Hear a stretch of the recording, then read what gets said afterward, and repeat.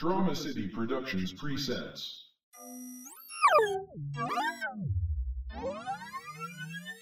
Immersion rig now online. Welcome nerd. Error security update needed. Error.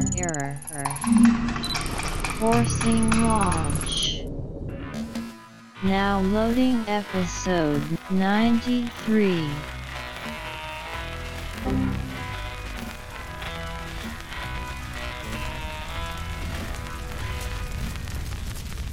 Welcome to Horror Month. You won't be afraid of me. Featuring horror. Groovy. Featuring horror. You're gonna die up there. Featuring horror. And when you're down here with me, you float down!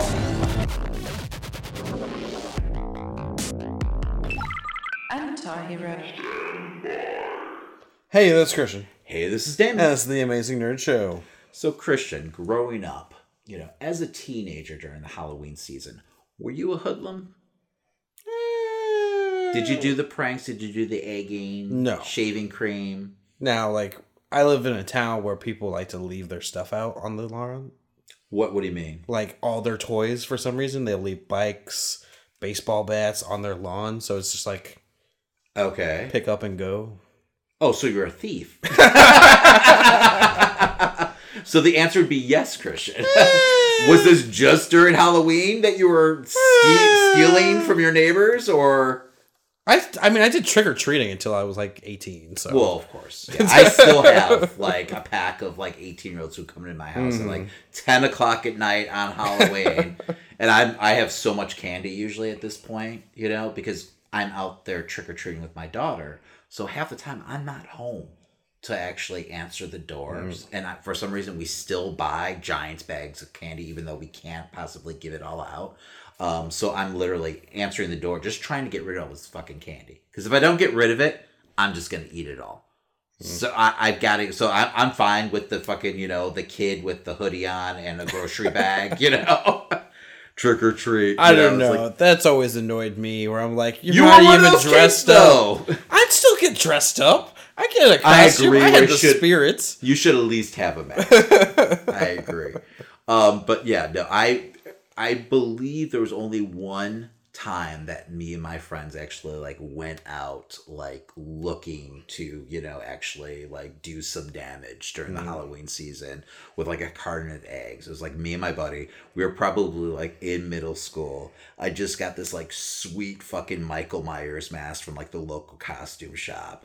And it was probably a $40 mask, which in the 80s was it's still a lot of money, to pay for a mask, but it was a lot of money in the 80s for a Michael Myers mask. But, our dumbasses go out, trick-or-treating, everything like that, egging the occasional fucking, house. And then all of a sudden fucking karma catches up to me. A group of fucking teenagers, probably in high school, come up to us. And our dumbasses are terrified because they're kind of circling us and everything. And oh my God, this one kid comes up to me. He's like, is that you, Tony? And I've got the mask on and everything. And I'm so fucking stupid and naive. I lift up the mask. And then sure enough, I get shaving cream right in the face. It was instant karma. We both started to run. I think we fired a couple eggs off and maybe hit one person, but we got pelted. It was a massacre, man. A massacre. And that was the last time we went out looking to cause any kind of trouble. We learned our fucking lessons that day. So, but I always get terrified because I'm not home to actually hand out candy that I'm going to get egged now. Yes. It has not happened yet, knock on wood. But, I feel like it's going to happen soon. Luckily, I've lived in apartments my whole life, so I've never had to really worry about that. Yeah, no, yeah. My wife one time actually left a bowl of candy out. And I told her, that bowl's not going to be here when we get back. And sure enough, the bowl was gone, the whole bowl. And she's like, well, I expected the candy to be gone. I didn't expect him to steal the bowl. I was like, are you fucking kidding me? You're asking for the bowl to get stolen and for you to get egged at that point. All right, so we're continuing on with our top horror icon countdown. Yes. It is week 3. Yes, we're on number 9. We're in the top 10, That's Damon. right. That's right. And while you're at it, go ahead and rate and review while we're there. We live off of those reviews. Yes. And we like to hear your feedback, genuinely. Exactly. So. And if you want to get to number 1, you're definitely going to want to be subscribed. Yes, absolutely. So, all right. So let's go ahead and let's get into it. Yes. What's number 9 this week? Number 9 is none other than Ash. When the world needed a hero, This one was all about to die! what it got was him. Groovy. You know your shoelace is untied. He's a 20th century guy For that arrogance, I shall see you dead. trapped in the Middle Ages. All right, you primitive screwheads, listen up. This is my boomstick! Now, let's talk about how I get back home. Foretold by a mystical book. Within its pages are passages that can send you back to your time. Forewarned by a wise man. You must recite the words Klaatu, Berata, Niktu. I got it! Fulfilled by a wise guy. Klaatu, Barada. When thou misspoke the words, the army of the dead awoke. Now he's got a date Give me some sugar, baby. with the army of darkness. You found me beautiful once. Honey, you got real ugly. Ash and his friends travel to a cabin where they find the Necronomicon, aka the Book of the Dead, along with a tape recorder. On this tape, there's a recording of the owner of the cabin, Professor Raymond Noby, who is translating a passage of the Book of the Dead. By playing this tape, they awaken an evil demon. Because of this demon, Ash and his friends and sister were consequently possessed and killed one by one. It wasn't until Ash was the last survivor that he finally destroys the Necronomicon by throwing it into the fireplace. Throughout the rest of the Evil Dead series, Ash becomes the protector of the realm against the evil Deadites. Yes. All right, Christian, let's go ahead and do the stats. The first appearance of Ash is in The Evil Dead in 1981, directed by Sam Raimi, and he's portrayed by Bruce Campbell. Yes, the legendary Bruce Campbell. The one and only. We don't have a body count for Ash because... It's unfathomable. Yes, it's unquantifiable. So, all right, Christian, why did Ash make your list for the top horror icons? If it isn't just his catchphrases alone, it's, how awesome the films are. You have... The first one's great and all, but then you have these unbelievable sequels. Yes. As well as a great TV series to go along with it. I mean, he is such a horror icon in general. Yes. Just his fight against the Deadites is so memorable, and it's definitely like what you would think of when it comes to like, I don't want to say low budget in general, but it was like horror and like the typical gore and the fun. There's such a different but innovative element at the same time. Exactly. I mean, what they did with claymation and everything like that. I mean, really brought it to like the next level, and I think inspired a lot of like up and coming filmmakers. Hey, I can do this on my own.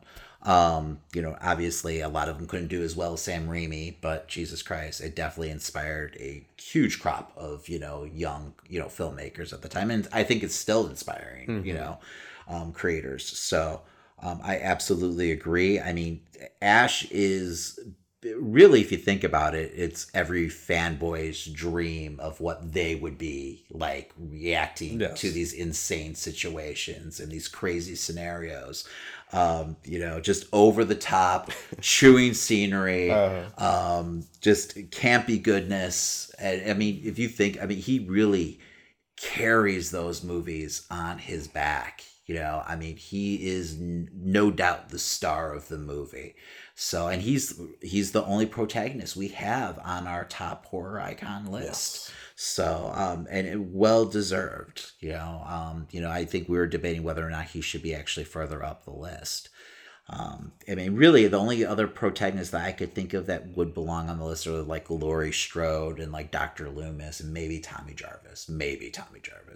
So, but yeah, he definitely wears the crown when it comes to protagonists. You know, he is absolutely an anti-hero. Just even his look is iconic with the chainsaw, arm and everything. Just fantastic. And like you mentioned, like the catchphrases. Exactly. Well, that's kind of what's funny is before I even like saw the movie, I heard his catchphrases within like video games and other forms of material that like I was saying like, this is my boomstick for like years before I even saw the movie Evil Dead. Just because I love that line. And it's just like, it's funny how like much this film is like so ingrained in pop culture in general. Yeah, it's because like the first movie, he plays it pretty straight, and then the second movie just becomes almost Three Stooges. And it's just slapstick goodness, and he's going over the top with the one-liners. It's very 80s and everything. I mean, he's just arrogant and just brazen but wonderful all at the same time. Like he believes his own fucking hype and he doesn't care. But he's still like us at the same time, where you could tell he's terrified, but he's kind of like facing everything with bravado. And that's why I love the character, because he's so flawed. He's not your typical like action hero. He's just trying to play that part. So I think that's why so many like fanboys and fangirls can relate to the character. So he's putting on his game face, facing these deadites, and just he refuses a guy from to S-Smart, Yes, damn it. Shop smart, shop S-Smart. Using a line like groovy and just getting it over, to use wrestling terminology to the point that he did, just ridiculousness, but all in the good ways. Would you say that's your favorite line? No, you know what? For me, it's Hail to the King, baby. That is a good one. Yeah. What's your favorite line? Good or bad, I'm the one with the gun. Nice. And there's so many, subtle ones. He's a machine. Yes, absolutely.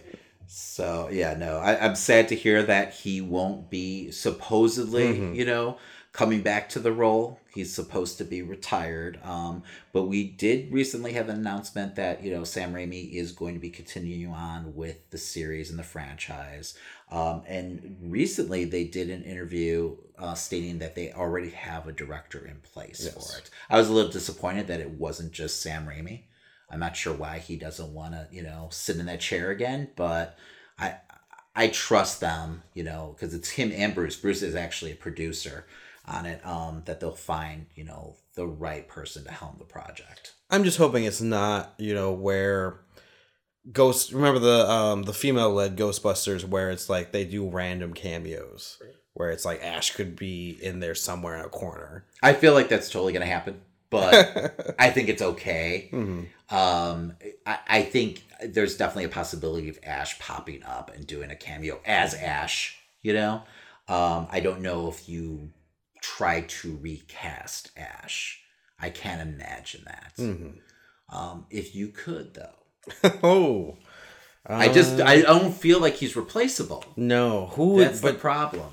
Modern day, like let's say Bruce Campbell didn't exist and there's no Bruce Campbell today.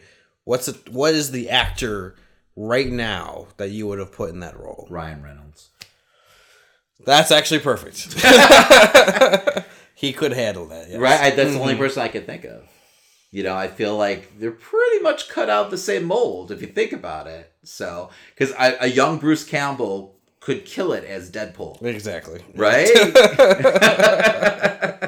I almost kind of want to go back and see what that would look like. Yes, I feel like they're almost interchangeable. Holy shit, Ryan Reynolds is just doing a Bruce Campbell impression. And it took me how many years to figure it out? All right, Christian, let's move on. Who is number 8 on our list? It's Reagan McNeil, or better known as Pazuzu.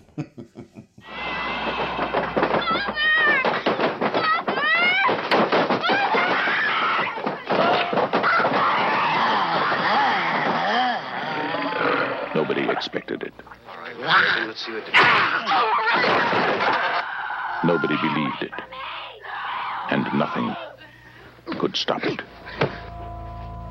There are no experts.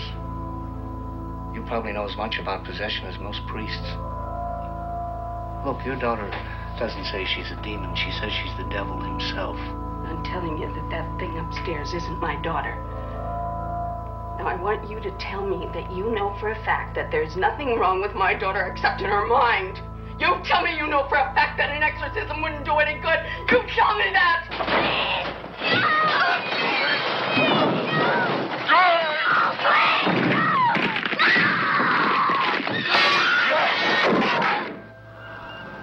The one hope.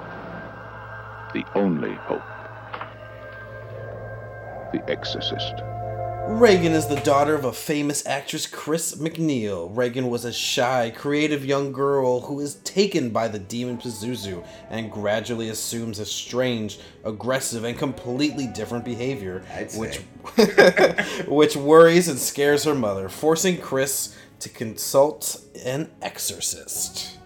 The actress playing was Linda Blair. The first appearance of the character was in William Peter Blady's Exorcist in 1971, and then the film was in 1973, directed by William Friedkin. Why did she make our horror icon list? Well, for me, she is the personification of innocent, completely corrupted. And by a demon.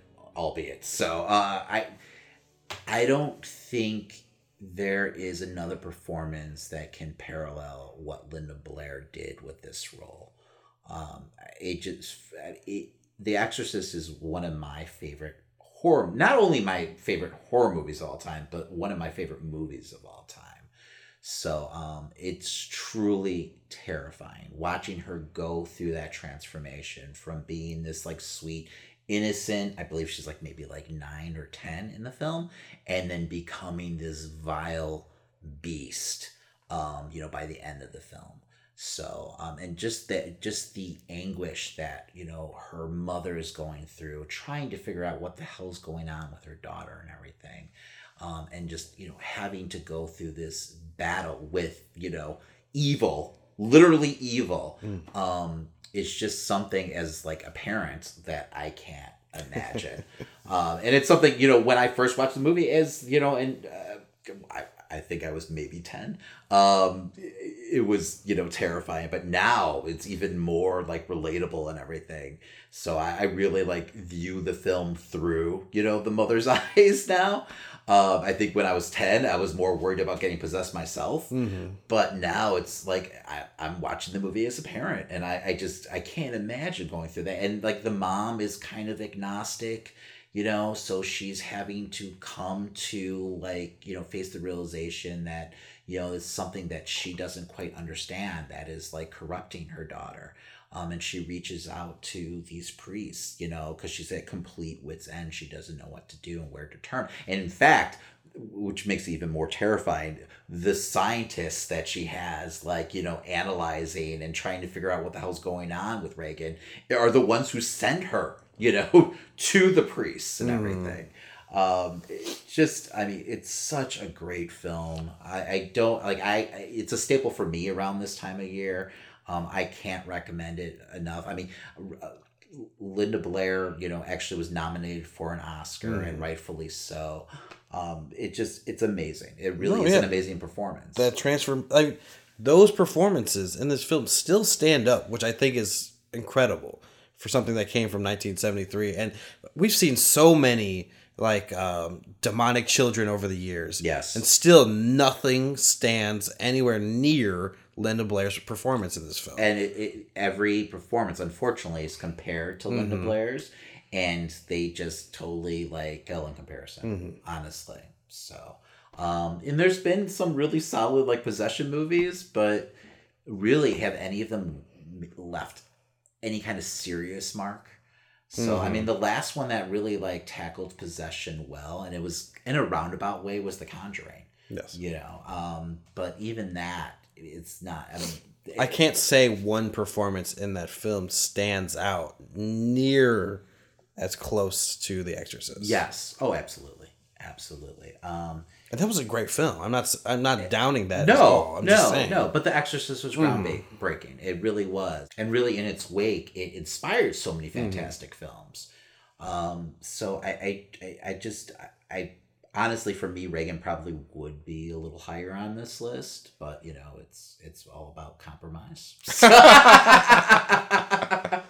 We've got some big icons coming up. I know, but Jesus, I love this movie and I love this performance, really. I mean, just all the vile things that she goes through and this metamorphosis of this child, you know, into this creature where she's almost unrecognizable. I mean, the effects, the makeup, you know, just, I mean, the sound is like they use like an actress to like kind of do the voice of Reagan. It's so perfect and seamless where you almost feel like the child is literally going through this possession, you know, where you're feeling like you're watching like a documentary at times. It's amazing. It's just an amazing feat of cinema. I think the most iconic scene that stands out for me will always be the head turn.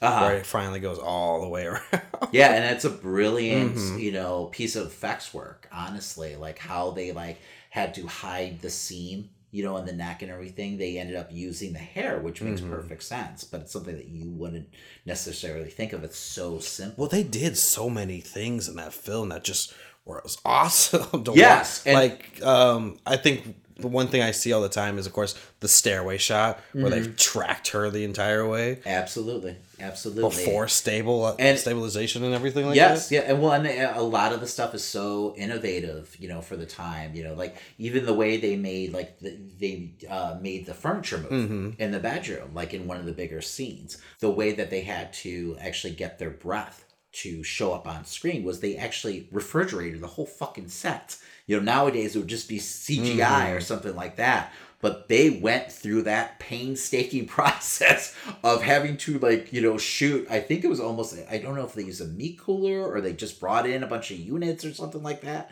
You know, where it was like, you know, below freezing temps, you know, on the set, you know, the cast like truly suffered. And there's all these like, you know, urban legends and everything about like what the cast went through and the, you know, the movie being cursed and everything. I believe there's actually a few like documentaries about it. So, you suffer for art. Yeah, no, literally. So, yeah, no, Reagan definitely belongs on this list. Yes. All right. Well, we're going to move on to number 7, Pennywise. I want to kill it. I just want to forget about it. It's not just us. It's all the other kids, too. Who's going to be next? It kills kids, damn it. You killed my brother George, you bastard. Let's see you now. Maybe it's the water. The water? Maybe it's the sewer. Hi, Georgie. The character is an ancient cosmic evil which preys upon the children of Derry, Maine roughly every 27 years, using a variety of powers that include the ability to shapeshift, manipulate, and go unnoticed by adults. During the course of the story, it primarily appears in the form of Pennywise, the dancing clown. All right. What are the stats on this gentleman? His first appearance is in the novel It by Stephen King in 1986, and then in the TV miniseries in 1990. He was portrayed by Tim Curry in the 1990 miniseries, and later on by Bill Skarsgård in the remake. All right. Now there isn't an exact number of kills because he's been doing this for billions of years. That's right. But I did look up a Reddit user who kind of did some math. Okay. Well, that's a trusted source right there. Who kind of did some math, huh? It sounds pretty sound. I mean, they come up with a number around 18,000 deaths over the last, you know, since the existence of Derry, at least. Okay. Over every 27 years. So they actually went through like the novel and figured that out? Because it's like because in the movie that's definitely not cited anywhere. Yeah, Derry existed around 270 years ago. If you put in about 40 to 60, multiply that by the number of years outside the cycle, giving a value between 10,000 and 15,000, and then they added then they changed it to the cycle of years. What the fuck? What are you reading to me right now, Christian? All right, man, whatever. It's a lot. Yes, it's a lot of deaths. It's a lot of deaths. So, all right, Christian, why did Pennywise make your list? Well, I mean, he just, not only is the look distinctive for both versions. Yeah, and that's my first question is, what version are you going off? Are you going by both versions? Like Tim Curry and Bill Skarsgård? I would or say is there one that stands out more to you? I would say even before the new iteration, I would say Tim Curry's was iconic on its own. Oh, absolutely. I agree. 100%. So, I mean, both are right now. Like, right now, man, it is like the hot thing right now. I mean, because the two just came out and... Yes. And everything, but... Super popular, made lots of fucking money. I do feel like the horror of clowns definitely focuses around Tim Curry's portrayal in general. Yeah, he kind of started the whole ball rolling, honestly. So, I remember watching the original miniseries on TV and being absolutely terrified by it. I wasn't prepared for it at all. So when I saw it, I was like, holy shit, this is basically like Nightmare on Elm Street on network TV, but scarier, honestly. So something about seeing younger characters in peril, like, kids my age at that time, was super fucking relatable and really connected with me and just, made the horror even more real. So, no, I believe like seeing the little boy, even in the beginning, getting his arm ripped off. Yes. It's just unbelievable. Like, the remake didn't pull any punches. No. So that the miniseries leaves that up to your imagination. No, but they decided to just show it. Holy shit. Because usually when I, even with horror movies, when I started watching them, I was like, you know what? The kid is always safe. Yes. In my mind. I was like, the kid's never going to get hurt. Yes, and even at that, I think I was in middle school when the movie came out. That's already a lesson that I learned from watching horror movies, that the kids always survive. It's just the young teenagers who are really at risk. So, so seeing that and everything like that, made it even more terrifying for me. And Tim Curry, I mean, his performance is just so ridiculously awesome. I still, even though he's got a huge following, I still don't feel like that guy gets enough credit, not just for this role, but for all of his roles in general. But then Bill Skarsgård, I mean, you got to give him credit because he really fucking picked up the ball and ran with it and made the character his own.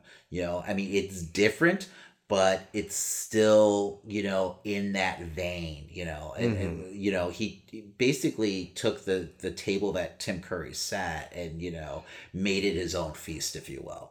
So, I can't say enough about both performances. Good alliteration there, man. You like that? Yeah. I will say the second half is definitely the dampener for both films. Yeah, but it's weird because it's for different reasons, too. Because the second half of the miniseries, there's less Pennywise, which I think definitely weakens it. And then you're following the adults. Yes. So, I think they're less relatable and everything. Where, with the second film, the problem is there's too much Pennywise. And they really, overexpose the character. I mean, it's still good and still stands up. But I think they needed to kind of dial it back a little and let the clown kind of stalk the kids more and let a lot of things up to the theater of the mind, if you will. But do you feel that the second halves hurt the character in any way or hurt its, iconicism in any way? No. Exactly. That's what I'm trying to say is even though it's because with Candyman and a few of those others, their sequels. Oh, yes. No, can be kind of harmful. Yeah. Yes. No, I agree. Where I think the only thing that makes it a little watered down is the fact that it transforms into this spider. Literally in the miniseries it's just a giant spider. So, and even at the young age of 12, I didn't find it scary at all. They do a better job with it in the sequel to the remake, but it's still pretty weak, compared to what we got actually in the first remake, the first film. So I don't know, man. But that's in the story, so there's not really much you can do, and I don't know what else the director could have done with that, because it's such a big part of the story. So unless they just kind of don't deal with the whole transformation and everything like that, I'm sure it's probably more of a novel thing, and I haven't read the book, but because it's not really explained well exactly what the hell's going on in the film. Well, I imagine that's real hard to translate. Yes. Oh, exactly. And I mean, the movie's already, the miniseries is like 4 hours long, and it's Jesus Christ. The second film, that we recently got is like 2 hours and 45 minutes. So I mean, honestly, they went, and I think the first one's like 2 hours, so they even went longer with the two movies. And they still couldn't get like the insane origin story, that it has. So it's like some cosmic entity or something that's 1 billion years old. I'm not even going to try to get into it. So, I mean, I'm glad that they didn't take that deep dive.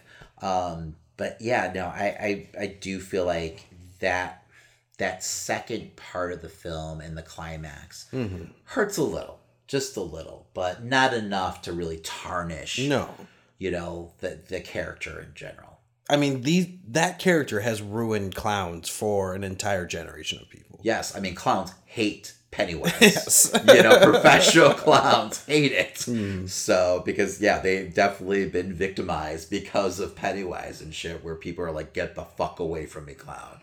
So, I mean, I'm trying to think of another, like, horrifying clown figure besides, like, the Joker, obviously, at that time, in that time period.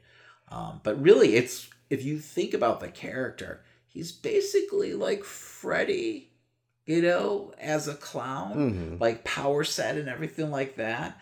But it doesn't matter. It still works. I mean, people have like come out and said, Stephen King's kind of just riffing on like Nightmare on Elm Street with the books and everything. But goddamn, it's fantastic. I mean, he took something awesome and made it even better. So I can't really complain. And I don't think anyone really is. No. So, do you have a preference, Christian, between Tim Curry and Bill Skarsgård? I just think they're both. I know that's a middle answer, but I just think they're both very distinct and amazingly well done. Amazingly well done performances in general. No, I agree. I don't think I could really choose because there's so many like subtle nuances that they both, bring to the character that, there's things that I love that Tim Curry was doing. I think his performance is more subtle, where Bill Skarsgård is definitely more over the top, but just fucking fun as hell, I loved, the remake, the first part. How about this? If you were to dress up as one, which one would you pick? Oh, Jesus. I'm going to go with Tim Curry's Pennywise because it just looks a lot more comfortable because it's baggy and everything. I feel like the suit's a little more breathable. I hear you. I think I like the paint and everything of the Bill Skarsgård, so I'd probably... Yeah, the paint is probably better, but like... the suit is probably uncomfortable. Tim Curry's, the makeup's a lot simpler, and, it's just a bald cap, really.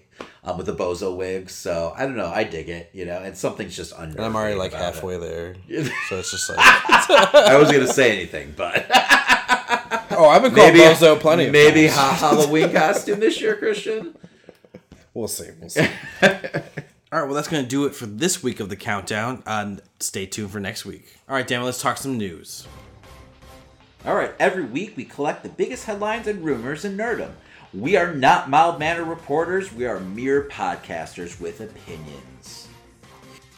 All right, Damon. This week, Kevin Feige just takes over the whole damn company. Yes. This past Tuesday, it was revealed that Kevin Feige has been promoted to Chief Creative Officer over all of Marvel, including TV, comics, publishing, and film. Is this too much? I'm a little scared he's going to be spread too thin. Yeah. And I don't know if it's just kind of like a figurehead like position. where he'll just be kind of overseeing other people. But yeah, it feels like a lot. And TV, it's kind of like obvious everything that's going on with Disney Plus. We know that he is going to be producing all of those shows, and obviously the films. But then I don't know, with the comics, that concerns me a little bit because as far as I know, he's never really dabbled on that side. So, and not that Marvel couldn't use, a new direction to kind of revitalize it and everything. And we know that it's been suffering, sales-wise for a long time, which makes absolutely no sense with how popular those films are.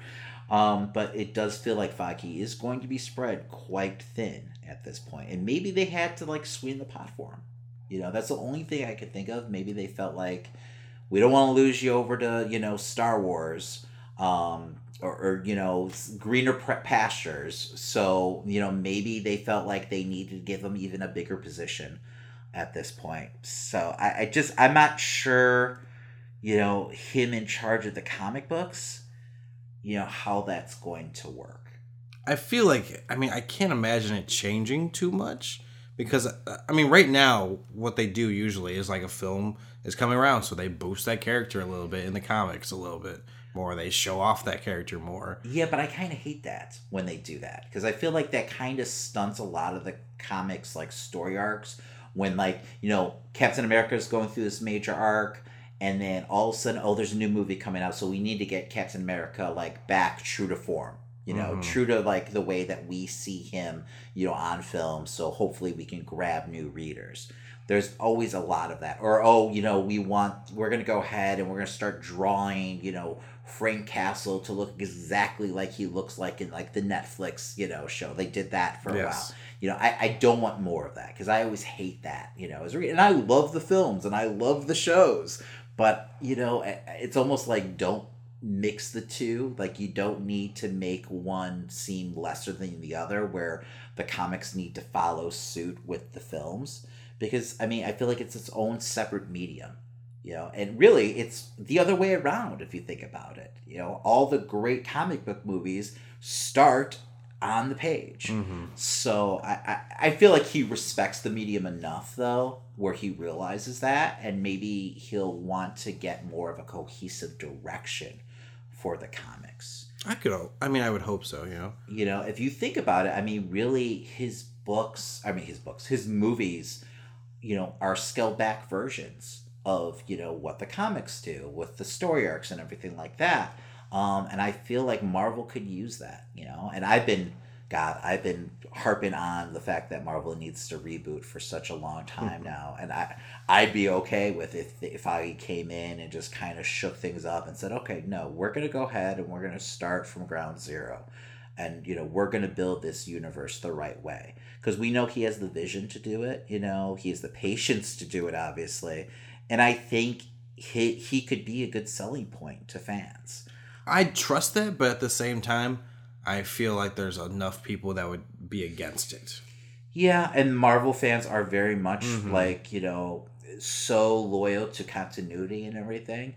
But we see that it can work over, DC does it every fucking 3 years, it seems like. And for me, really, sometimes continuity gets in the way of good storytelling. Because I'm one of those fans where I want everything to make sense and be cohesive.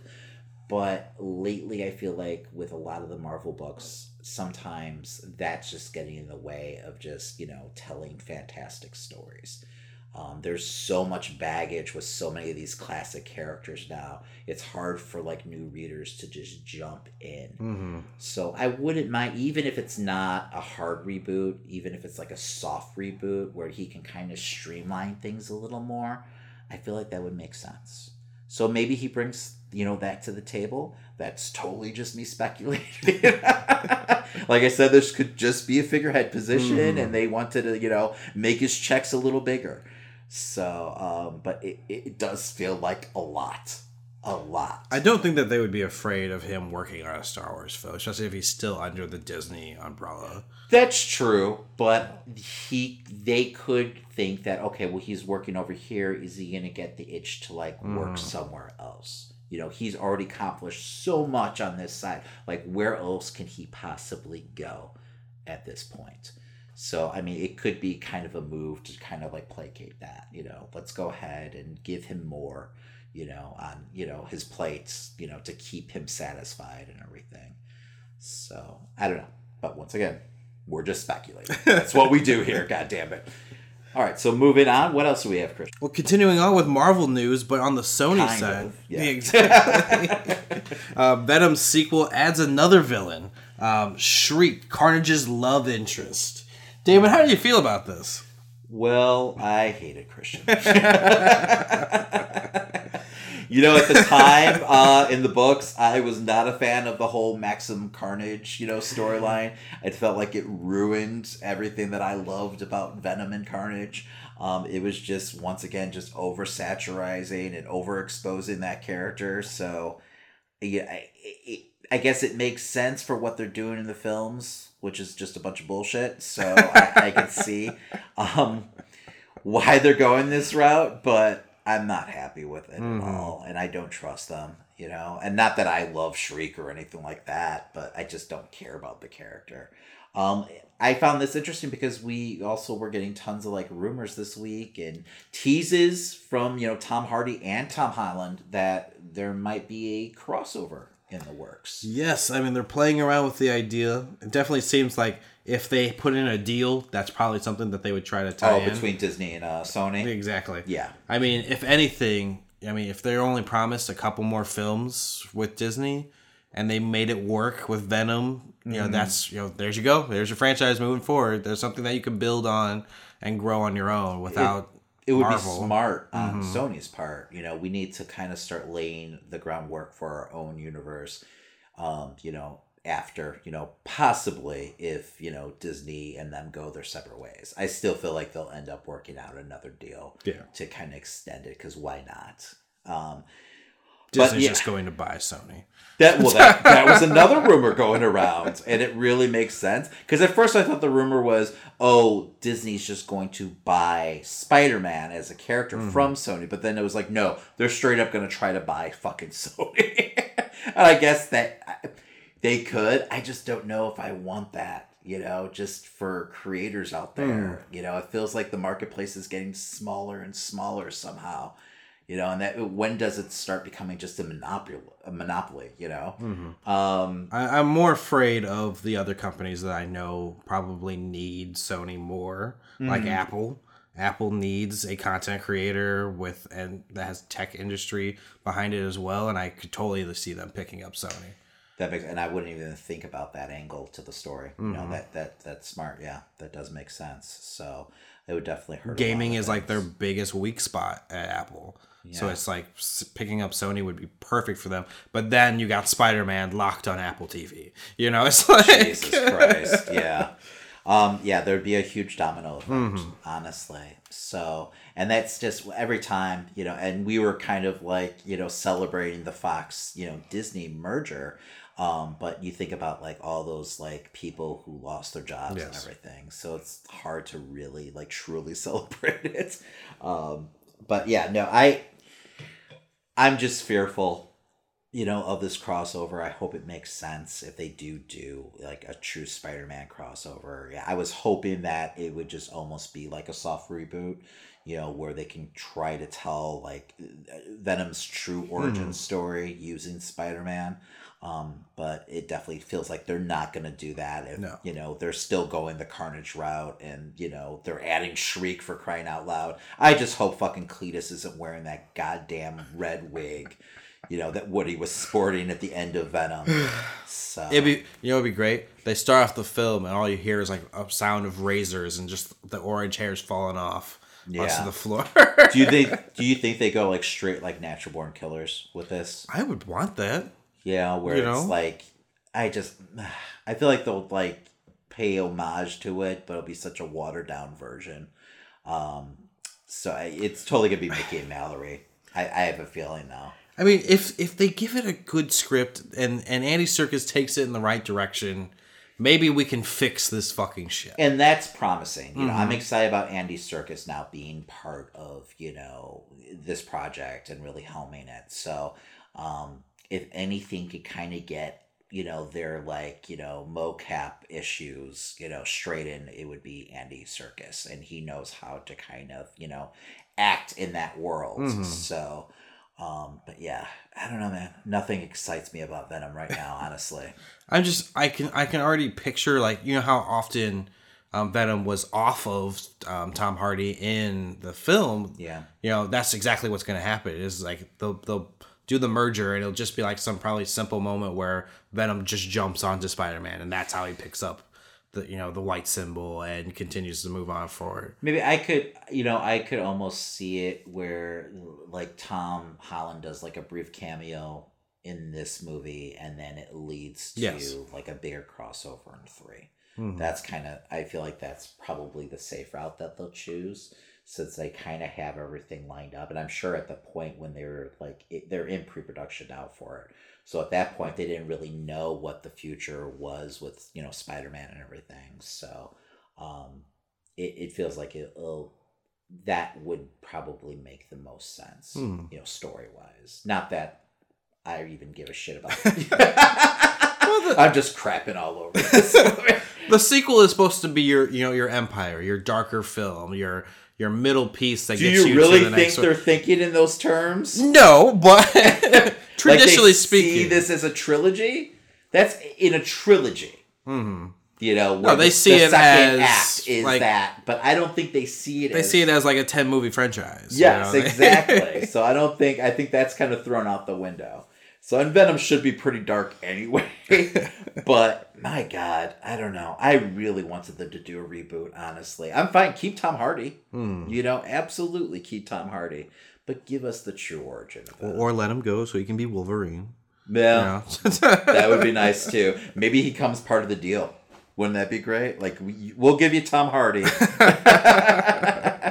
And you can keep on playing with, Spider-Man. So... but yeah, no, he would be the perfect Wolverine. God damn it, Christian. It's totally going to ruin any, like, casting news when they finally do, like, cast Wolverine. It's like, but it isn't Tom Hardy. So it's going to be hard to get excited because I really want Tom Hardy to be Wolverine. So, okay, we're not going to go down the rabbit hole of casting Wolverine. Yes. Let's move on to another franchise. Okay. The Batman has more casting news. This week we got Zoe Kravitz picking up Catwoman. That is awesome casting. I was super excited when I heard that. So she's been in Mad Max, speaking of Tom Hardy. Yes. She was in Mad Max. She was in X-Men First Class as Angel. And she actually voiced Catwoman in the Batman Lego movie. Which I completely didn't realize. I didn't either until I hit IMDb. So I was like, holy shit, she's played the character before. I mean, very briefly. I feel like Catwoman had maybe a line in that movie. So, but yeah, no, exciting news, and I feel like it's a perfect fit for the character. Yeah, I don't think it's a bad choice at all. I would like to, I hope that this is like a bigger role for her, because a lot of her roles are kind of like side characters, but Catwoman is very prominent in Batman's life, especially right now in the comics. I mean, like, this is like his main woman here. Yeah, I don't know. I'm curious because it does definitely, from everything that we're hearing, it seems like they're going to be telling at least a long Halloween inspired type story, where you have a huge cast of villains to play with. But this could be kind of like the tip of the iceberg where you're kind of getting introduced to that character, and it could lead to, like, a bigger role into, like, in the Batman films down the line, because they're definitely seeing this as like a franchise. No, I think so. I think the Long Halloween is a good way if you're going to start a franchise fresh like that and you want to introduce all these elements. Yes, that gets people interested. It's almost like having the dartboard up and saying, hey, which character what you want to see us fight first, Yes, and like you leave everybody wanting more of each character. So, I mean, it's smart. You really can world build in one film, and like here's his whole cast, his whole rogues gallery, and aren't you excited for everything that's to come? Well, speaking of his rogues gallery, we had news on Jonah Hill not really wanting to stick with it. Yeah, I guess immediately getting replaced. So yeah, Jonah Hill was like long rumored for the role of the Riddler or perhaps the Penguin. But I think it was just earlier this week where we heard things fell through negotiation wise. And then like the next day, Paul Dano was announced to be taking on the role. So what are your thoughts on the casting? I mean, he definitely looks the part. I don't know the actor well enough, though, like to really comment on it.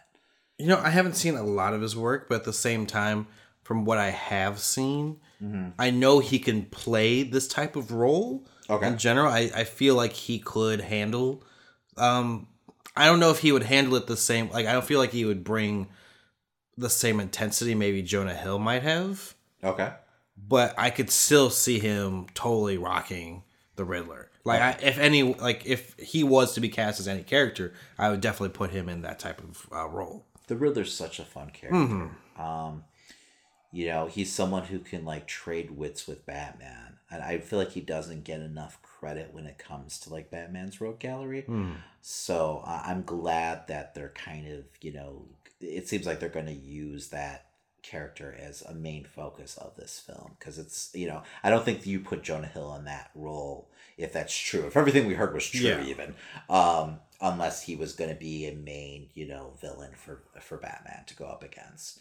So I mean it's a big part. I hope they do it justice. I feel like right or wrong, Jim Carrey kind of left a bad taste in people's mouths with, his version of the character, which I enjoyed the campiness of it at the time, but it's definitely not like Riddler true to form, what we've gotten from the books. I mean, Jesus, it was probably more of the Joker than anything. But yeah, I mean, I'm hoping that they give the Riddler, a moment to really shine in the film. And do him justice. Yeah, I hope he isn't portrayed as like a lesser to Batman. I don't want him to be too much of a smaller character. Well, the thing is, too, with the Riddler in the comic books, he outsmarts Batman at every turn. He just has this neurotic thing about him where he has to leave a fucking clue for Batman to solve. But if you think about it, everything that he sets up, he wins almost every time. It's just this compulsion to leave a goddamn clue that really always foils him. So I mean, it's just a fun character. He's truly neurotic, and that's why I felt like Jonah Hill was like the perfect fit. So I was definitely disappointed. But I mean, who knows? Paul Dano might be, a better fit, and he might knock it out of the park. So here's to hoping. One name I did see a lot of people throwing around with casting in general, which I think he needs to be in the Rogues Gallery as any character, is James McAvoy, which I would have thought would have been a great fit as well. Who would you put him as? Originally, I would have thought the Riddler. I thought that didn't would have been he actually come out and actually say that he's interested in playing the character? I think so. Okay. I could see James as like Mr. Freeze. He would make him a good Mr. But not he's just because he's been bald lately. Maybe that's why I'm picturing that. He is such a good character, but at the same time, I feel like he can pull off maniacal. So I'm trying to think of... Oh, he'd fucking own it. He'd own anything. But like the Riddler especially. Like you could see him really getting into that character. He's so, like, I feel like he's still, even though everyone knows him and loves him, I still feel like he doesn't get enough credit. It feels like he's underrated. It does, which is strange, because I feel like he's been nominated for things, but not enough, and I think maybe because he plays with so many genre films at this point, but goddamn, he fucking does it so well. I think we were talking about it, right? When we were doing the review for chapter 2, I swear he changed his fucking walk for that role, which is insane to think about because he could just play that role straight and be fine, But I swear to God, like I was watching him like walk down the street. And I was like, he totally fucking altered his walk for this character. So I don't know if he probably sat there and studied how the kid walked, and then like changed his walk to like coincide with that. I could totally see him. He's that kind of actor though. Yeah. So. Or maybe I'm just crazy. All right, so moving on, Christian. It's that time again. Yes, it's time for Christian's Corner. Yeah!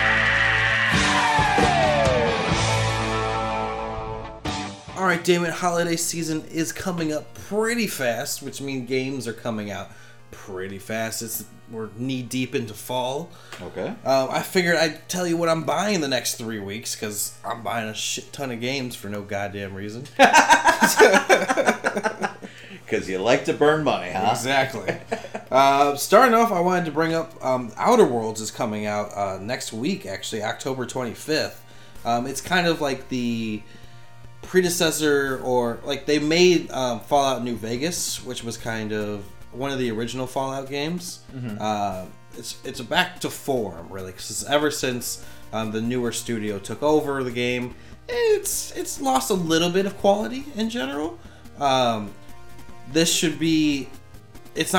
won't be the same as like New Vegas or anything like that. It's not like free 100% like free roam anywhere, but there is, a storyline that lets you choose whatever you want to choose.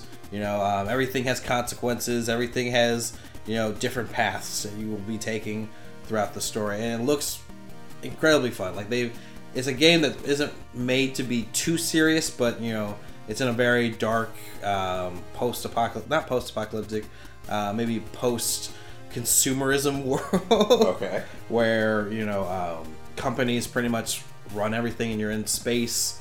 It looks very fun. I'm definitely picking up next week instead of picking up another game that I'll be talking about in a little bit. That comes out October 25th, as I said. Next up, I have Need for Speed Heat, which comes out November 8th. A lot of games coming out on November 8th, actually. Okay.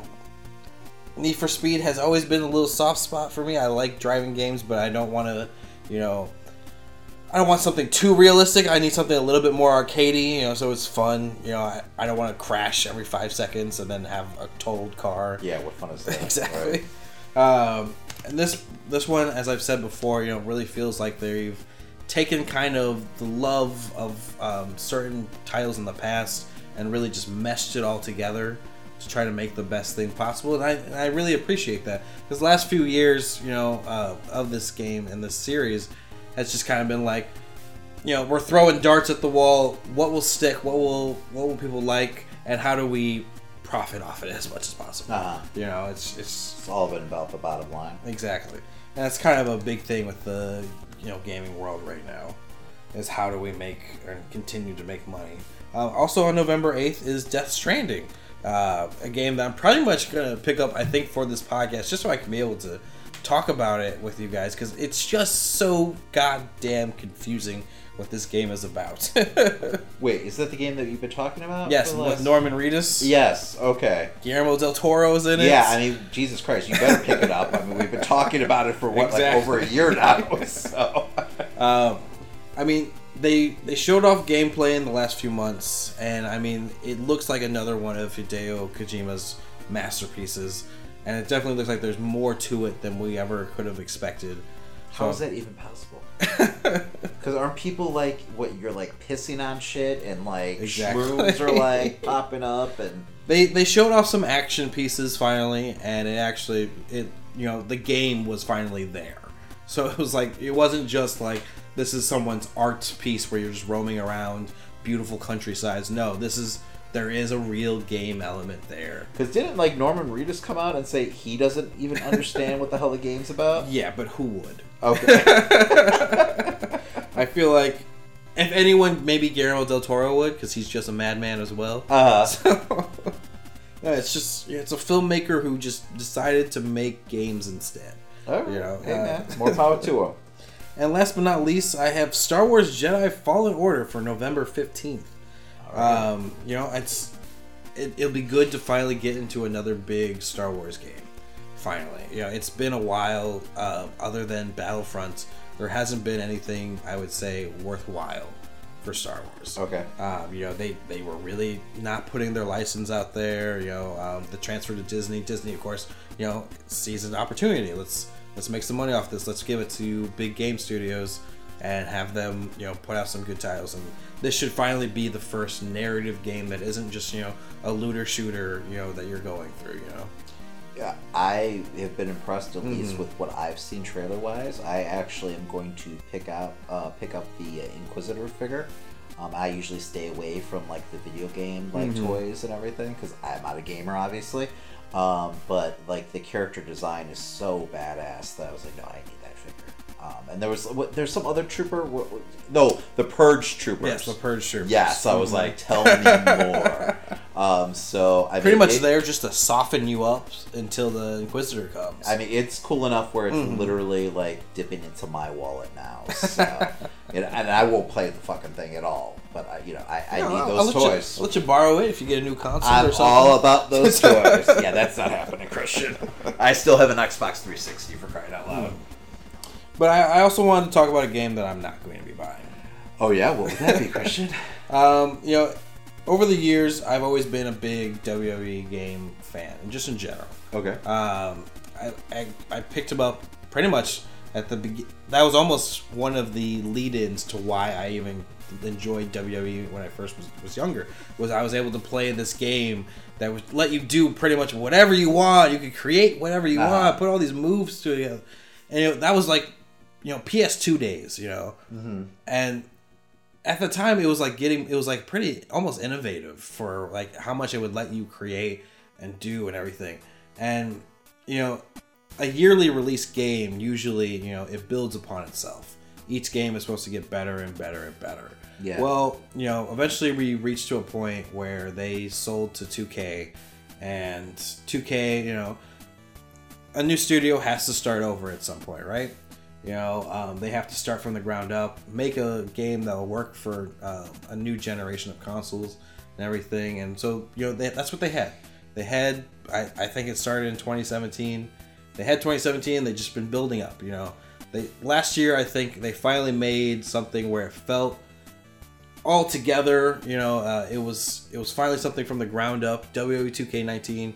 It wasn't a great game, but it felt like it was actually finally getting somewhere. It was comparable to like the games that you played as a child. Exactly.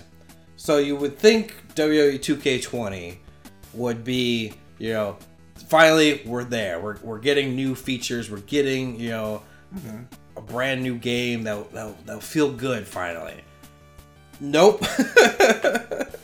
True to form for WWE. No, it's a step backwards. Exactly. They've had to pretty much restart from the beginning because Ukes, the developer that's been with this game since early 2000s, maybe even late 90s, has been working on this. They've built the physics that are, you can really tell that Ukes was huge WWE fans and wrestling fans in general, because they would bring in the moves from like New Japan and British wrestling. They'd sneak it into the game. They wouldn't tell you what wrestlers they were from, but they really showed you love. Well, that was something that made a lot of like the the games on like the classic games from like N64 and everything like that, was the creative characters. You could actually create characters from outside Federation. Exactly. You had movesets for like legendary wrestlers that weren't under contract to WWE. They would just like sneak it in. So it seemed like they were kind of carrying on that tradition. But you're saying that's not the case here? No, Ukes left. Good for them. They want to make other things probably at this point in their lives. And 2K had to kind of start almost from scratch. They had all the pieces. They just needed to recode it for themselves. The physics are ruined, at this point. Wow. Things are just not moving right. It's at a fundamental way where it's a bad game, instead of it being, it's bad because they didn't add new features, or, it's bad because they, it's actually gameplay. It's gameplay. They decided to try to make it more accessible to casual players, which is by changing the control scheme, which has been the same control scheme for at least the last 9 years. Okay. Jeez.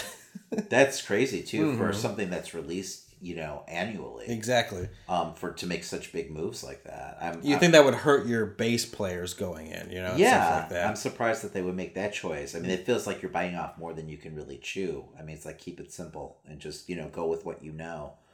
Yeah. I would say, Do you feel like the fact that it's, a yearly release, caused it a lot of harm with such a big transition? Yeah. Absolutely. I feel like at some points you need to take a 2-year break and just like one of the things that keeps Call of Duty fresh, even though it's a fucking yearly title, Call of Duty is made by 3 different studios.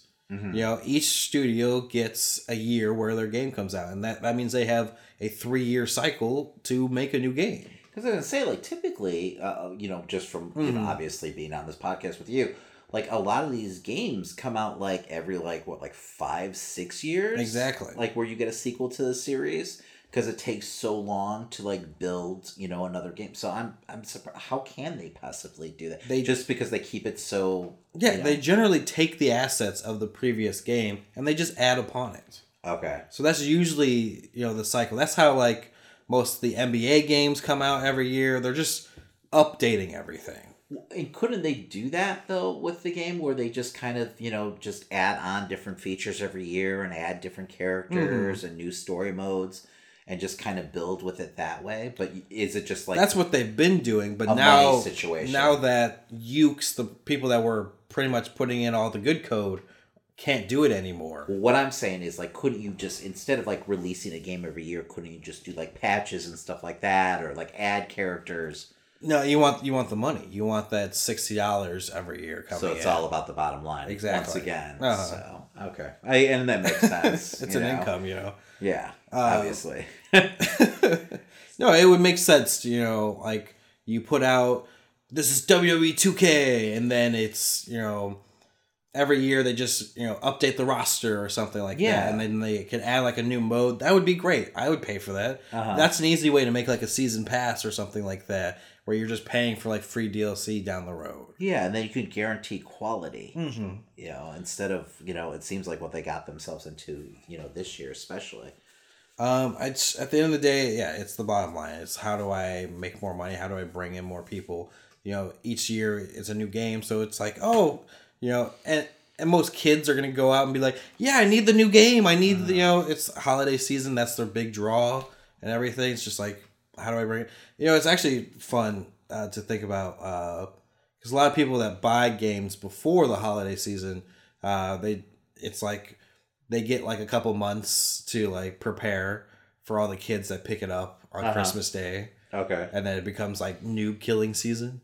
Oh, okay. For like a couple months. That's funny. Jesus Christ. But yeah, just in general, it's disappointing to see. Like, they brought out the same. I'm getting most of my information from about 5 or 6 YouTubers that I follow that get shipped out to the game studio every year, and they get to play it. So are they just shitting all over it?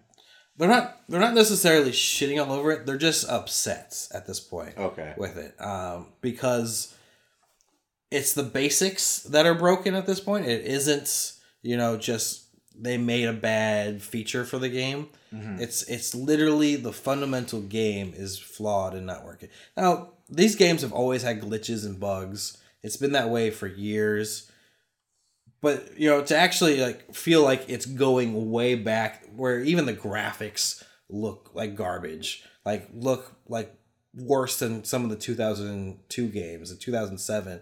Like one of the things I've been sharing with people or have been shared online is there's SmackDown versus Raw 2007, and it's a picture of John Cena, and it, you know, it's so detailed. You're seeing the sweat glistening on his body and everything, and then you look at the new game, and it's like, this is, you know, for new consoles, for new PCs and everything. This should look beautiful. Yeah.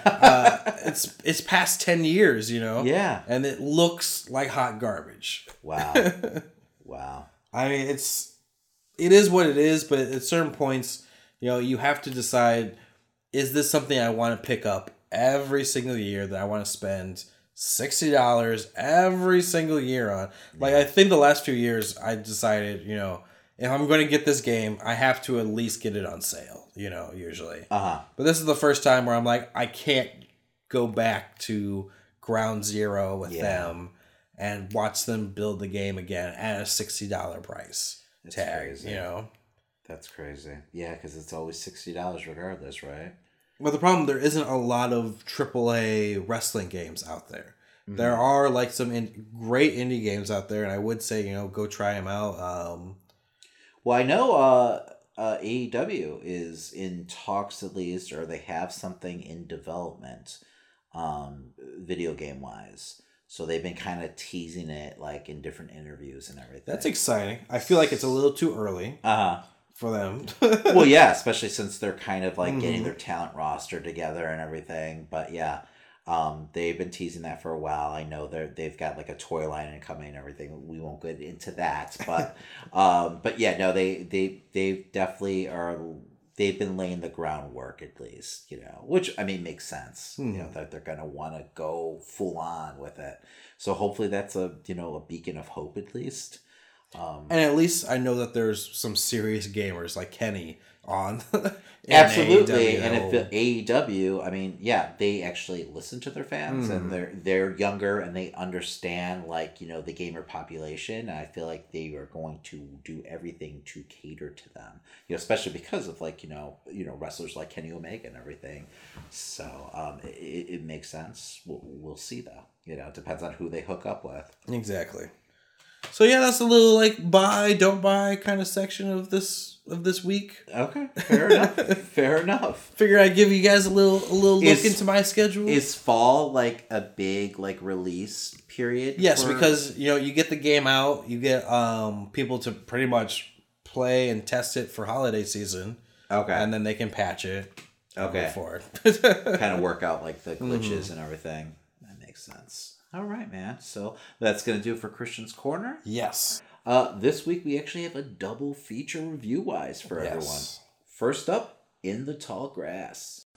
And now, our feature presentation.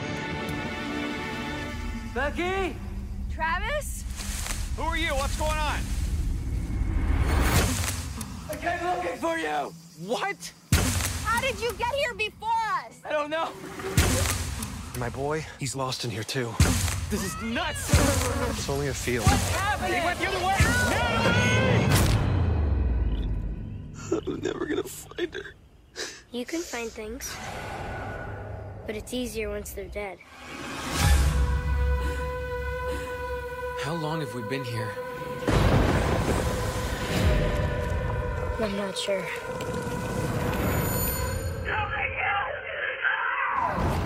That sounded like me. This field doesn't make any sense.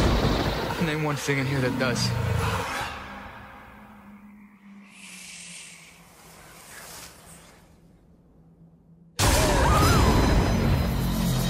You think this is just chance? We're all here for a reason. Becky! Oh my God.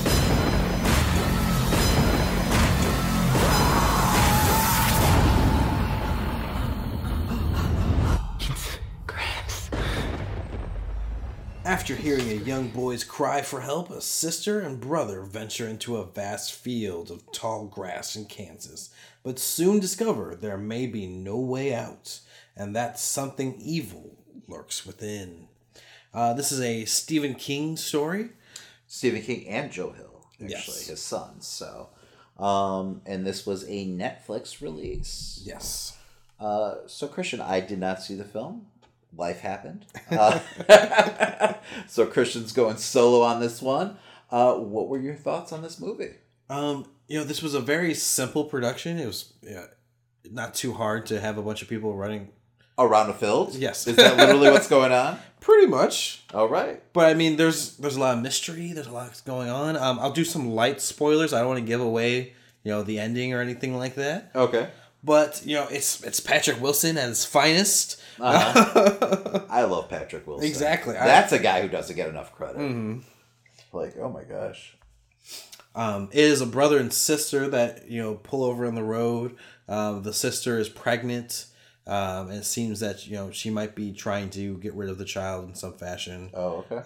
And they just happen to go into the field to find a boy that they hear screaming. And, throughout the film, we get, just different perspectives. How did these people end up in the field at the time? And it's a very small group. It's not like it's a big... Possible spoilers. Can I guess who's the voice of the young boy is? Is it her unborn child? No. Damn it. Nothing like that. Should have been. It would have been a better movie.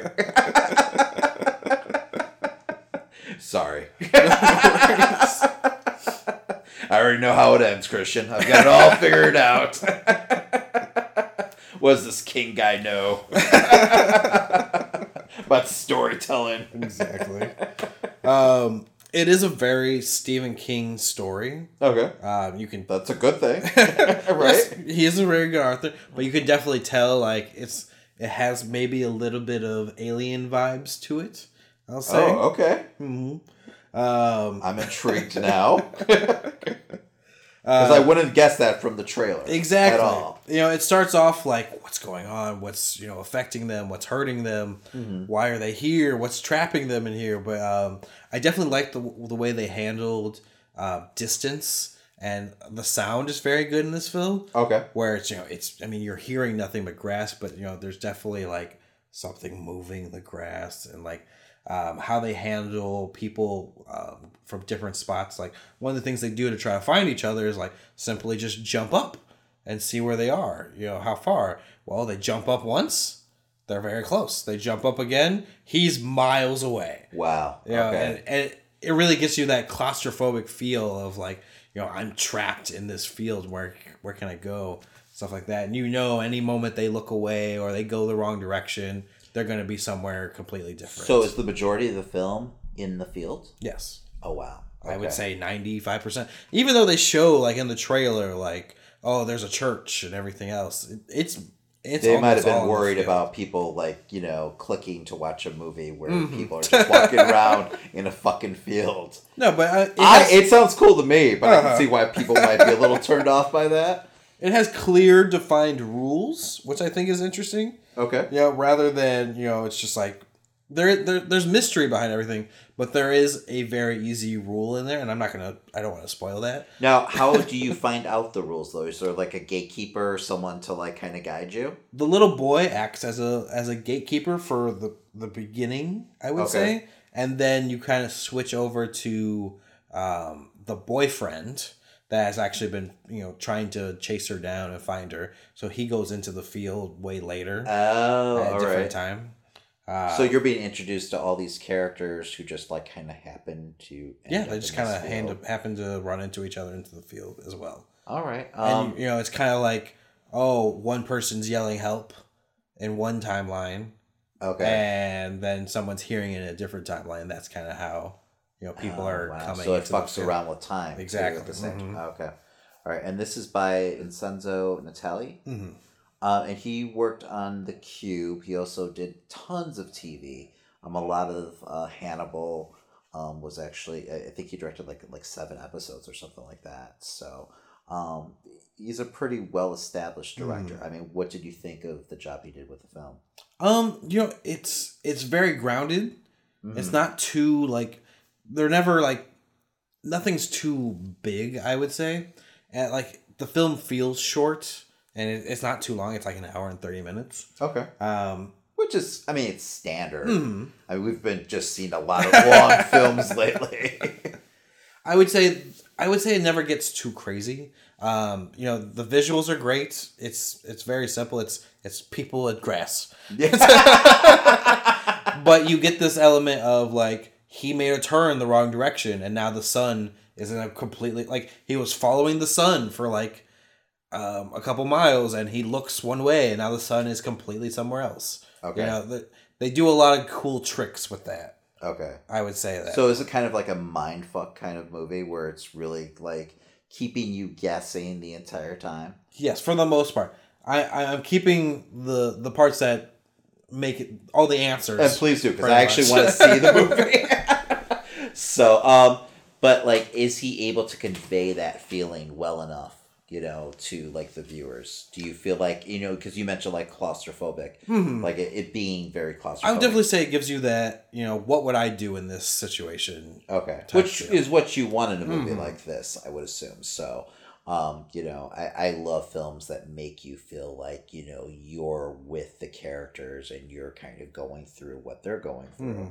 You're able to kind of like suspend, disbelief for the moment that you're stuck in this giant field of fucking grass walking around for years. So. And I think it honestly opens itself up for like, what would other groups be like in this scenario? Like, this has obviously happened to someone or some other people before in some capacity. I would like to know, like, I would be interested in a prequel or something like that for it. Oh, really? Maybe not for exactly what's in the center of the field, but everything else, okay, I think would be interesting just to see how other people react.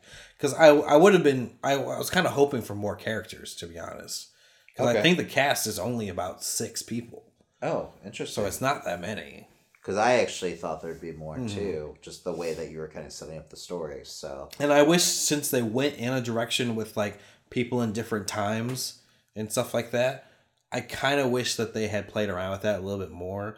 Like there is a moment where one of them like calls themselves somehow on a cell phone. Okay. And like to like warn. Yeah, to themselves? warn them. Yeah. Interesting. I was kind of like, maybe not too much of that, but maybe there was more elements similar to that where it's like, oh, they left something in this place, and that's, you know, something that you could pick up on, or maybe more Easter eggs. And maybe I need to see it again to see more it stuff sounds like that. The kind of movie where it has lots of layers and Exactly. stuff like that, and fun little Easter eggs where it's something that you don't necessarily notice in the first viewing, where like upon a second viewing, you know, you kind of catch on. Yeah. So, you know, which is my kind of movie. I love a good mystery and everything. Is the mystery strong enough to keep you interested throughout the entire film? I would say it's strong to an end, until the end, I would say. Okay, well, that's good. That's good. Were you satisfied with, you know, when the mystery was finally, like, unveiled? Yes, because, you know, there's still, like, how are they going to get out of this situation and stuff like that. So it doesn't necessarily end. It doesn't necessarily end. So do you feel like there will be a sequel? It just depends. I mean, if this was like very popular, I would say so. Yeah. It doesn't. The critics around don't sound like they're too excited by it. Yeah. But you know, how are the performances? You know, I wouldn't say anyone was like masterful, but they were definitely like, I loved Patrick Wilson throughout this. I think he did a great job. He's great in everything. I mean, he's so solid. Yeah. He's the father of the boy that's in this. Okay. But nothing really stands out to you as... Nothing too crazy. I mean, no one did a bad job. I would say that. Okay. Nothing was like even Hereditary, I wasn't a huge fan of the son, you know, but at the same time... I was like, wait, what? I was just making an example. Like, okay, there was no performance that really was like bogged down the film or, you know, made me just disinterested in it. Okay. Fair enough. So if I had to give it a grade, I'd probably give it a B, I would say. Okay. Maybe a B minus. All right. I'll give it a B minus. I mean, it's on I'm trying Netflix. to be fair. I mean, it's on Netflix. I mean, it's an awesome world we live in where we could just literally just, you know, turn on our TV and, you know, exactly. I see mean, a you got some free time. You want to check it out. You know, Halloween's coming around. You want to binge something while you're at home. You know, you got kids coming for candy. Something to pause easy. You know, put this on. Fair enough. All right, so the next film we got is Little Monsters, which was on Hulu. Lieutenant, sir, why are we here? It's zombies again. Fast ones or slow ones, sir? Slow. Thank God they're slow. Next stop, Pleasant Valley. Hi-ho, Teddy! Aren't we having a super fun time on our trip? I want you all in the line in front of me and away we go. Why are we stopping? Must be something in the way. What is it, Miss Caroline? Oh, God. Stop the tractor! Are you okay? Yes! Don't be scared. Who remembers how to play tag? Well, those funny-looking people out there are it. Go away! We have kids out here! Oh, my God! I don't give a shit! What's happening? We're all gonna die. Are we gonna die, Miss Caroline? No. It's part of the game. The zombies are not real. Like, fuck, they're not! It is a bit scary. What are we doing? We're scared. What's the song we can sing? If you're happy and you know, clap your hands. We can't stay here indefinitely. I'm not going anywhere. You're bigger idiots than I thought, and I thought you were both the stupidest people I've ever met.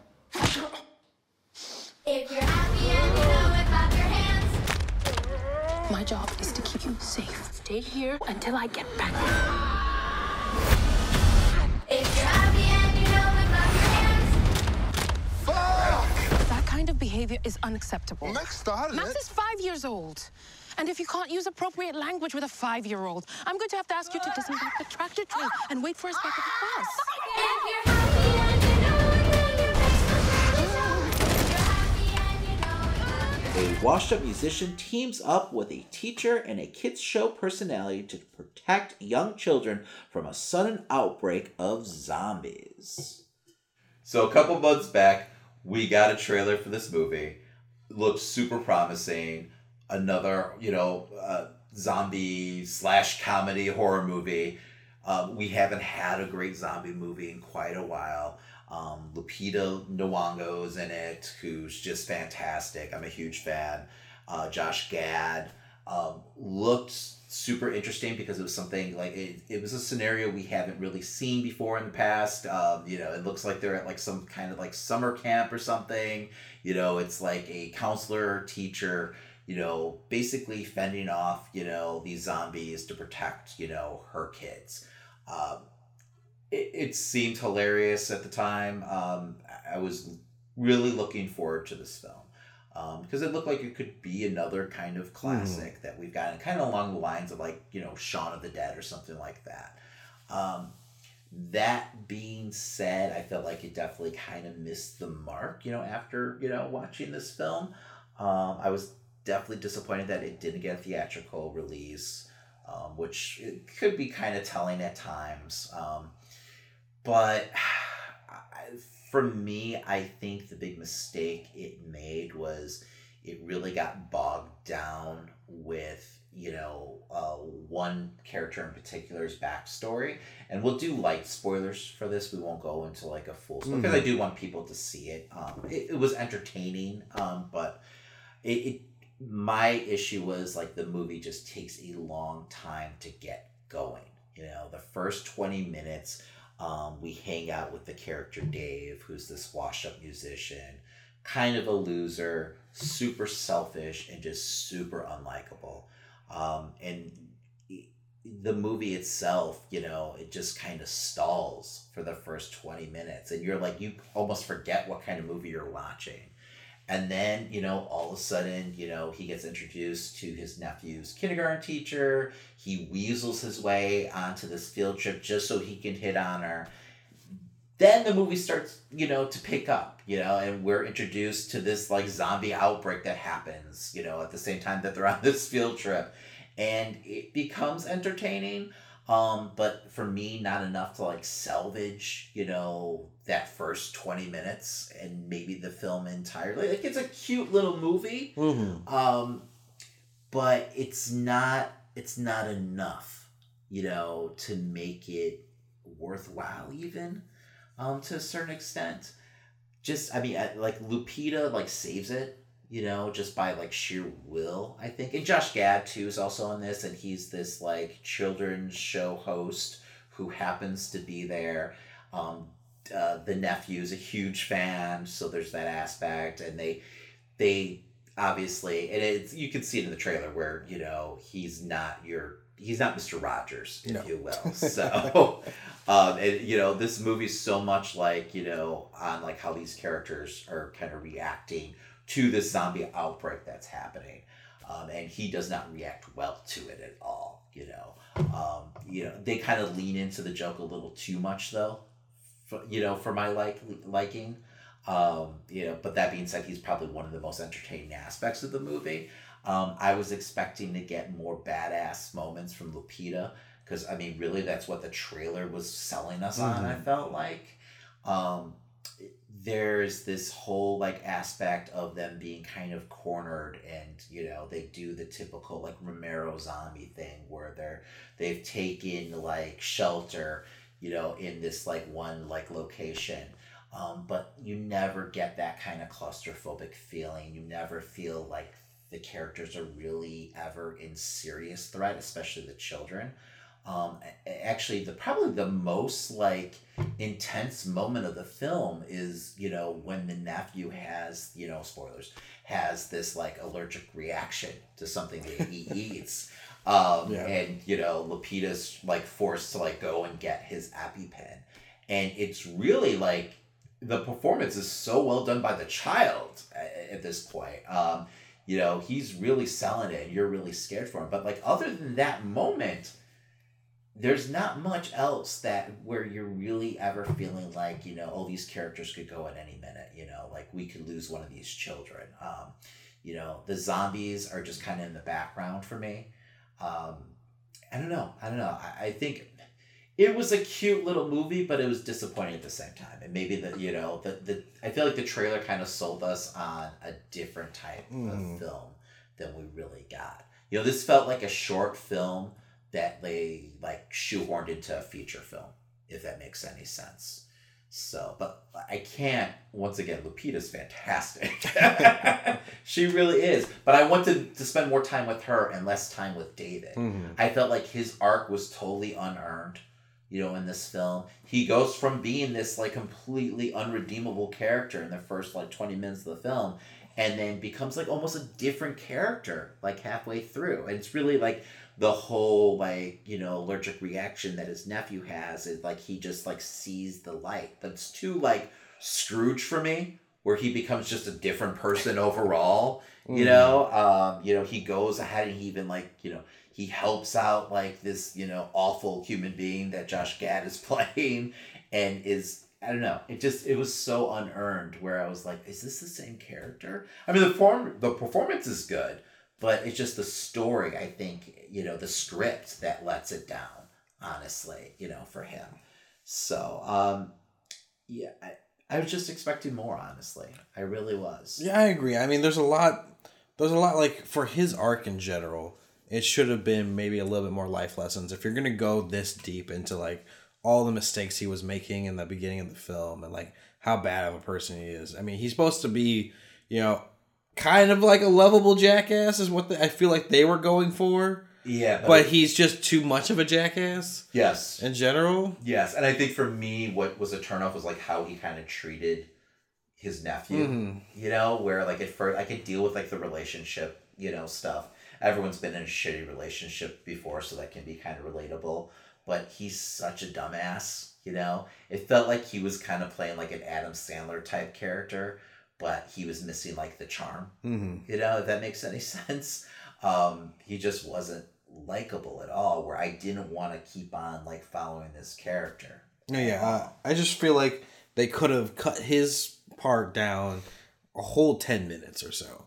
Maybe even like start off the film with, because there's a lot of jokes that they make with the military and everything, saying, "Oh, it's another zombie outbreak" and stuff like that. Like maybe play around at the beginning of the film, like, you know, it's like newsreels of like covered up, you know, zombie incidents and stuff like that. Just like, even if it's like 2 minutes, it's just like, you know, something zombie related going on to get us into this film and then go into so you know what kind of movie you're in store for. Because watching from the beginning, I was like, did I click on the right thing? Yeah, no, I literally thought that at one point. I was like, this doesn't feel like it was the right actors. It was the right cast. Well, I didn't even feel like he was really featured that much in the trailer. No, he wasn't. Too. And he's really the main character of the film. You know, they sold this really on Lupita. I almost wish they would have given her like 10 minutes of a backstory or something like that. Set her character up. Because we don't get introduced to her, you know, for like until like the 40-minute mark almost. So I think that was my problem with the film, because I mean, you kind of get to know her with everything that's going on through the events of everything that's going on, but you still don't really know her until she kind of goes through, you know, her backstory and like a very like, I don't know, borderline contrived, like, you know, dialogue that she has. No, this monologue she has with, you know. Yeah. It felt very like rom-com with zombies on the side for most of it for me. Yeah. You know, it was definitely like, oh, he's going to redeem himself and get the girl in the end, and you never get the horror of the zombies at all. Like literally, like there's the outbreak that happens on the military base. We see the zombies like coming on to this. I don't even know where they're at. It's like a resort or It's like a petting zoo type of like place. Okay, so it's not like a camp. It's like a farm. Yeah. Yeah. So, but you see these like zombies approach, and then all of a sudden, like within like 5 minutes, the entire place has been infested, and everyone who was there, before the the class went on this little like they're on like a tractor ride or something like that. Within 5 minutes they come back, and everyone who was there originally have now turned into zombies. So and the kids are a little too naive for my liking, where they literally have no clue what's going on. The children's performance are actually good though, like especially the nephew. Like he does a stellar job. Like he's probably one of the more likable characters in the whole film. But yeah, I feel like they could have played around with that more. Like the kids are like figuring out what's going on, but she has to continue to, turn it into something else. Yes, and they kind of did that, but like soothe that, like I don't know, use it more of a story, like I use that as like an avenue almost for like Dave and Lupita's character to really start to bond, and they kind of touched upon that, but I didn't think they did enough with that. The kids, really could have been another vehicle to portray the horrific scenario that they're in, and they kind of decided just to keep it light. Which is fine. It just, there wasn't enough of the other elements in the film to make it entertaining enough for me personally. So, like I said, like I just give us that like 5 minutes of the actual outbreak, and the horror of the outbreak, and then give us more Lupita, and I think this would have been a stronger film overall. No, absolutely. And show me something that makes the Dave's character redeemable in the beginning. Like his relationship with the nephew or something, where he's just such a dumbass, Oh, man. I feel like that's what they were going for, but it just didn't play off right. Yeah, I don't know. And, like, I don't need every one of, like, my main characters in a film to be likable, but I also need them to be watchable, and I didn't feel like it was, like he wasn't someone that I wanted to spend an hour and a half with. Until they just made him into a different character overall, altogether. So, because it really did feel like he was a different character by the middle of the movie. And it was just unwarranted. Like he didn't go through enough or earn that at that point. So, I don't know. So, I was disappointed with this film. Definitely. Well, if you had to give it a grade. I'm going to give it a C. I'm going to give it a C-. Yeah, I'm going to give it a C, and it's going to be just basically on the shoulders of Lupita, honestly. So who deserved a little bit more screen time with a little bit more violence. They sold it really, like, I thought we're going to saw this fucking, like, badass, like, kindergarten teacher trying to protect her kids from the zombie outbreak. That's what I was kind of sold, in the trailer. Yeah. And we really didn't. We got more like kindergarten cop than anything, with this film. So just did not deliver what, you expect. No. Yeah, disappointing. All right, well, we got to move on to wrestling. A mistake. When Chris Jericho gets to Baltimore, he has to prepare to wrestle one match. When Cody gets to Baltimore, he's probably already had several meetings leading into the day, probably several meetings that day, while Chris Jericho's thinking about one thing: defending his title and stomping the legacy of the family Rhodes and of Cody specifically. It makes it harder when you're somebody's son, because you're always compared. I think he's been able to get out from under it by just being himself. I think he is as focused on Chris Jericho as he is anything else he's done, because that's just the type of person he is, type of athlete he is. Cody's already done so many things that are literally unprecedented in this business. But in the words of the American dream, there's only one thing real in this business, and that's that first World Championship title.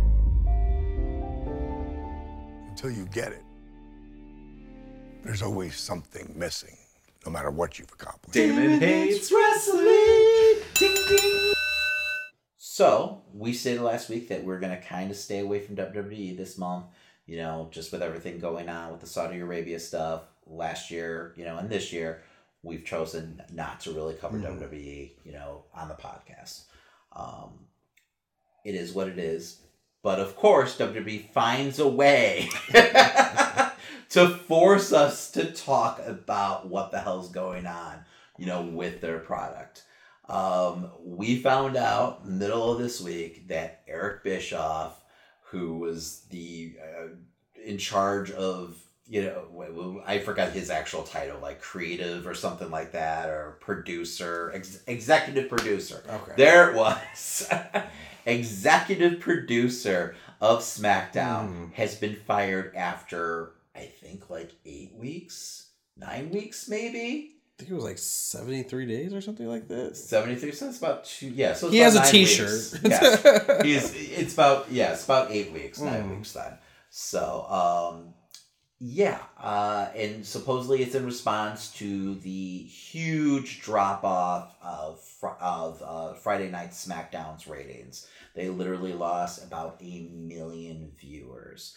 But, you know, backstage wise, it sounds like it's something that's been somehow a long time coming. He never quite clicked in the role. I mean, people right off the bat were like, what is this? Like, the hire made no sense. And I think everyone said that. Like, he doesn't know the product. Hasn't been really keeping tabs on, you know, what's been going on in WWE. He had no presence with the product. So it seemed like a weird fit. It didn't make any sense. And people were kind of speculating, is this kind of like a scapegoat move? Not just, you know, after the firing took place, but when they hired him, people were speculating whether or not, you know, are they going to use Bischoff as a scapegoat? And it seems like the answer is yes. Because all accounts are like, he wasn't even really running SmackDown. It sounds like Bruce Pritchard was doing a lot of the heavy lifting. So it's fine, you know, it is what it is. Like, why even bother putting him in the fucking role, though? I don't know, man. I mean, we were told that maybe it was because he would be dealing directly with Fox. He'd be the go-to person. And then, like, all creative decisions would, of course, go through, like, Bruce and, you know, Vince. But that didn't even seem to be the case. It seemed like he was just kind of earning a check, and that was about it. You know, he rubbed a lot of people the wrong way. People didn't want to work underneath him. You know, and then he wasn't really present most of the time. So, and then maybe he walked in and he realized that this was all set up from the get-go, and he just decided to, like, tune out, whatever, you know. It seems ridiculous, you know, to me, regardless of the situation. You know, from watching the draft, and I know we said we wouldn't cover it, it was a debacle. It was absolutely horrible. It's something that you had, you know, months to plan for, and they somehow still found a way to just totally flub it and just look like, you know, they put it together the day before. It really made no fucking sense what was going on. They are supposed to be trying to, like, convey this more sports-orientated product on, you know, Fox, and they made it a bad parody.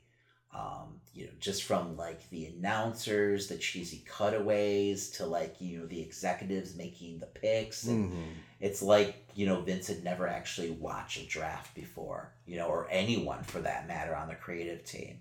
So, and, like, even the Fox personalities that they had coming on, you know, it was all done, like, tongue-in-cheek. You know, it was not taking it seriously. And they didn't even bother making, like, the draft picks themselves entertaining. So, you know, I mean, good riddance to Bischoff, but at the same time, I don't feel like this is squarely on his shoulders at all. I wasn't under the impression that he was doing anything there. No. And once again, it feels like they just needed a head to roll, and, you know, he was, you know, one that would make the most impact, you know, and be the showiest for, you know, Fox executives. So, I don't know, man. I'm glad that we're not covering WWE this month, honestly. So, because it's just been a joke. Mhm. Right away, you can tell like this draft isn't going to really matter. I think Bray Wyatt was actually drafted to SmackDown, but he has multiple matches with Seth this month, who's on Raw. So, I mean, I feel like within 2, months, you're going to get another wild card situation where no one's going to even know who's on what brand. All it's going to take is more bad ratings for them to try to just, do whatever they can to kind of, push a decent number. So be it. If that means Becky Lynch is also on SmackDown, they're going to do whatever they can. So I just never understood the logic of ratings were horrible in the beginning of, the summer, late spring, and like, we're going to do away with the draft. Yeah. And then, they want to continue to have good ratings or even spike a number. So we're going to have another draft. Like, what? There's no logic to that. No. It's like, we're going to go back to what wasn't working. Like, what are you doing? And that was like the fact that it was a draft show and it was the second episode. That should have been a bigger number. And the fact that they lost 1 million viewers is really telling. Like, what are they going to do this week? I honestly don't know. I don't know how much, but what would it take for them to actually start pushing in the right direction anyway? Like, does viewership matter all that much to them at this point? Well, it matters to Fox. It does. That's true. So, and I mean, Fox could just cancel them. All reports are that's not going to happen. That's they've invested so much. It's going to take a lot, but at the same time, there's going to be executives who are going to want to save face. Mm-hmm. So, and if that means like painting, WWE as a failed venture, and Vince can't get his shit together, so be it. And I feel like that is the case. That really is the truth of the situation. You have someone who's so out of touch at this point. I can't see him being able to, pull the nose straight in this horrible nosedive, situation that, he's in right now. Yeah, I can't imagine what's going to happen when XFL starts up. And he's still probably going to walk into these shows after a script has been written, decide, I don't like this. And he's a madman because he's going to try to do everything. He's going to try to wear all the hats, because that's how he's always been wired. But it sounds like XFL is even having a difficult time. They're like right up on the deadline for them to actually launch when they're supposed to. So we'll see if, there's big delays on that. It just, WWE, the brand, and everything related just feels so unorganized right now. And it feels so chaotic. We're back storyline wise where we were like late spring, where like nothing is cohesive. Characters are like, flipping on a dime from like face to heel. Storylines are getting dropped, plots are getting dropped, in the middle of episodes sometimes. It's just bad TV. And right now there's so many alternatives where I feel like, it's a good time to go ahead and venture elsewhere. So, and that's what we've been doing. Exactly. Thank God for AEW, right? Yes. This week's show, I felt like was another great presentation. It really gave us an alternative. It was a breath of fresh air. It really was. Commentary was great. The matches were great. The atmosphere has been great. The pacing. Exactly. The show in general has been great. I could still do with a few more promos here and there. I don't want tons. Just kind of introduce some of these characters. Let us get to know them a little more. But, I mean, that's really one of my only critiques. I love the little video packages they're doing. They did one for Cody, setting up his match with Jericho. I felt it really let us get to know him and his drive. I want to see more packages like that, not just once an episode. I'd like to see at least a couple an episode for these other characters. I watched Dark this week, AEW Dark. That was fantastic. Well, it's the fact that they're putting on pay-per-view quality matches. Absolutely. As dark matches. Yes, if you haven't checked it out, Kenny Omega and Joey Janela, fantastic. definitely a pay-per-view quality match. I mean, it was a lights out match, so they just left everything, in that ring, honestly. So definitely don't sleep on that. So it really was a great companion show, and I hope that they keep that up. A lot of times I think WWE would always do this where they'd start another show, and at first it would really, hit the ground running, and then by the middle of the year, it would become just a glorified recap show. That doesn't seem to be the case right now. And it's a great way to utilize the rest of your roster, honestly, because they're smart about it. They're not shoving anyone down your throat right now. They're going to feature people here and there, but they're going to give them breathers too, it seems like. And feature another set of wrestlers, the next week, and, really let them, air out their characters so we can get to know them. It was a great opening match for them. I love what they're doing with the tag team tournament. It kept you guessing.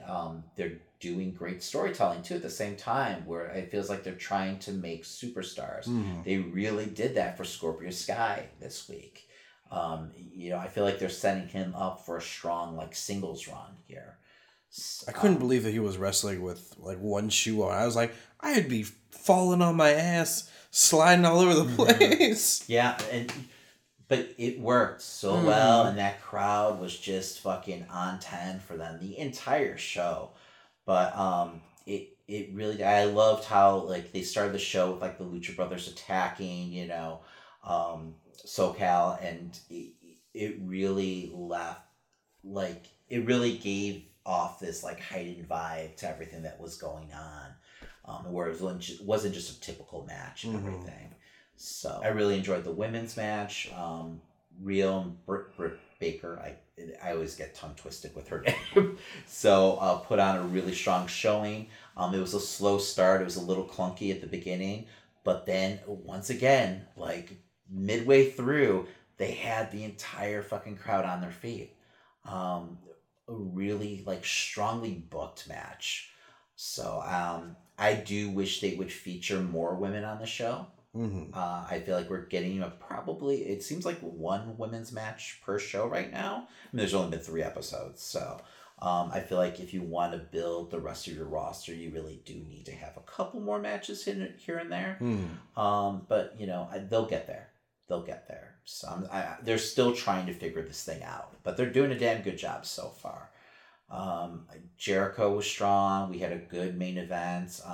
He really put over Darby, even in, a loss.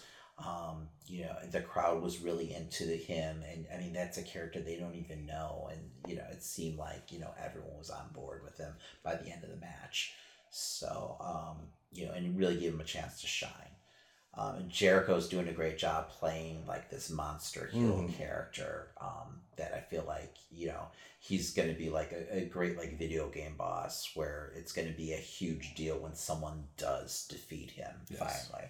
So I think he was the perfect choice to put the title on, to start, your new federation off. Do you think at Full Gear he would lose the title, or do you think I don't think so. I think he's going to hold it for a while. I hope so, at least. I hope he holds it for at least 6 months. Just start off, the show and everything. So when he does lose it to someone, it's a big deal. Yeah. My guess, I would guess that Cody ends up losing. I could even see MJF or something like that costing him the match, and they kind of go into a feud or something. They teased it. I wish they would stop teasing it so over the top, because I feel like that could be a big deal. Just don't be so on the nose. But I love everything I'm seeing right now. It's such a different feel, comparatively speaking to the WWE. Yes. So. I mean, even comparing it to what they're going up against on Wednesday nights, NXT had a great show, but it has such a different feeling when you're watching that show that, AEW feels so big. Feels like you're watching a Monday Night Raw or something like that, almost to that caliber. Whereas NXT, it is grounded, it is smaller. They are putting on great matches, but it still feels like that, that almost that, I don't want to say developmental, because a lot of them aren't, but that's what developmental stars, say. But they, honestly, it still has that, it feels minor league. It feels lesser than. which is unfortunate. I like the underground feel that it has, but it's going to be hard because we've been told for 5 years now that it is the developmental territory for WWE. So it's going to be hard for them to kind of shake that stigma. It's a product that I've enjoyed more than the main roster a lot of the times. So, I like the smaller vibe, but comparatively speaking, optics wise, it definitely feels like the smaller show compared to AEW. Yes. I did like the fact that this week it felt like they weren't really booking to their competition, though. They decided we're just going to focus on our own thing. And it felt like more of a traditional NXT show that we've gotten in the past. But that's what we love and that's what we like, and that's what's worked. So, I mean, I hope they do more of that, where they just kind of tell your own stories, do what you do best. Don't worry about what AEW is doing. Don't worry about quarter hours and shit like that. Just do you. So hopefully we get more of that. But I feel like it's only a matter of time before Vince starts to meddle. Oh, yeah. Which is at least the TV show is going to go on the road. It's got. Oh, absolutely. Because I just think once again, optics wise, he's gonna tune in and it's if you just flip back and forth between AEW and NXT, it's night and day. And just that smaller crowd and everything. I mean, so much with what AEW is doing right now is the crowd reaction that they're getting. That crowd from start to finish, they're just on their feet and they're eating up everything, right now, which is great. And it really adds a lot. It enhances the show. But everything's earned, too, at the same time. The Kenny Omega, Hangman Page, Pac,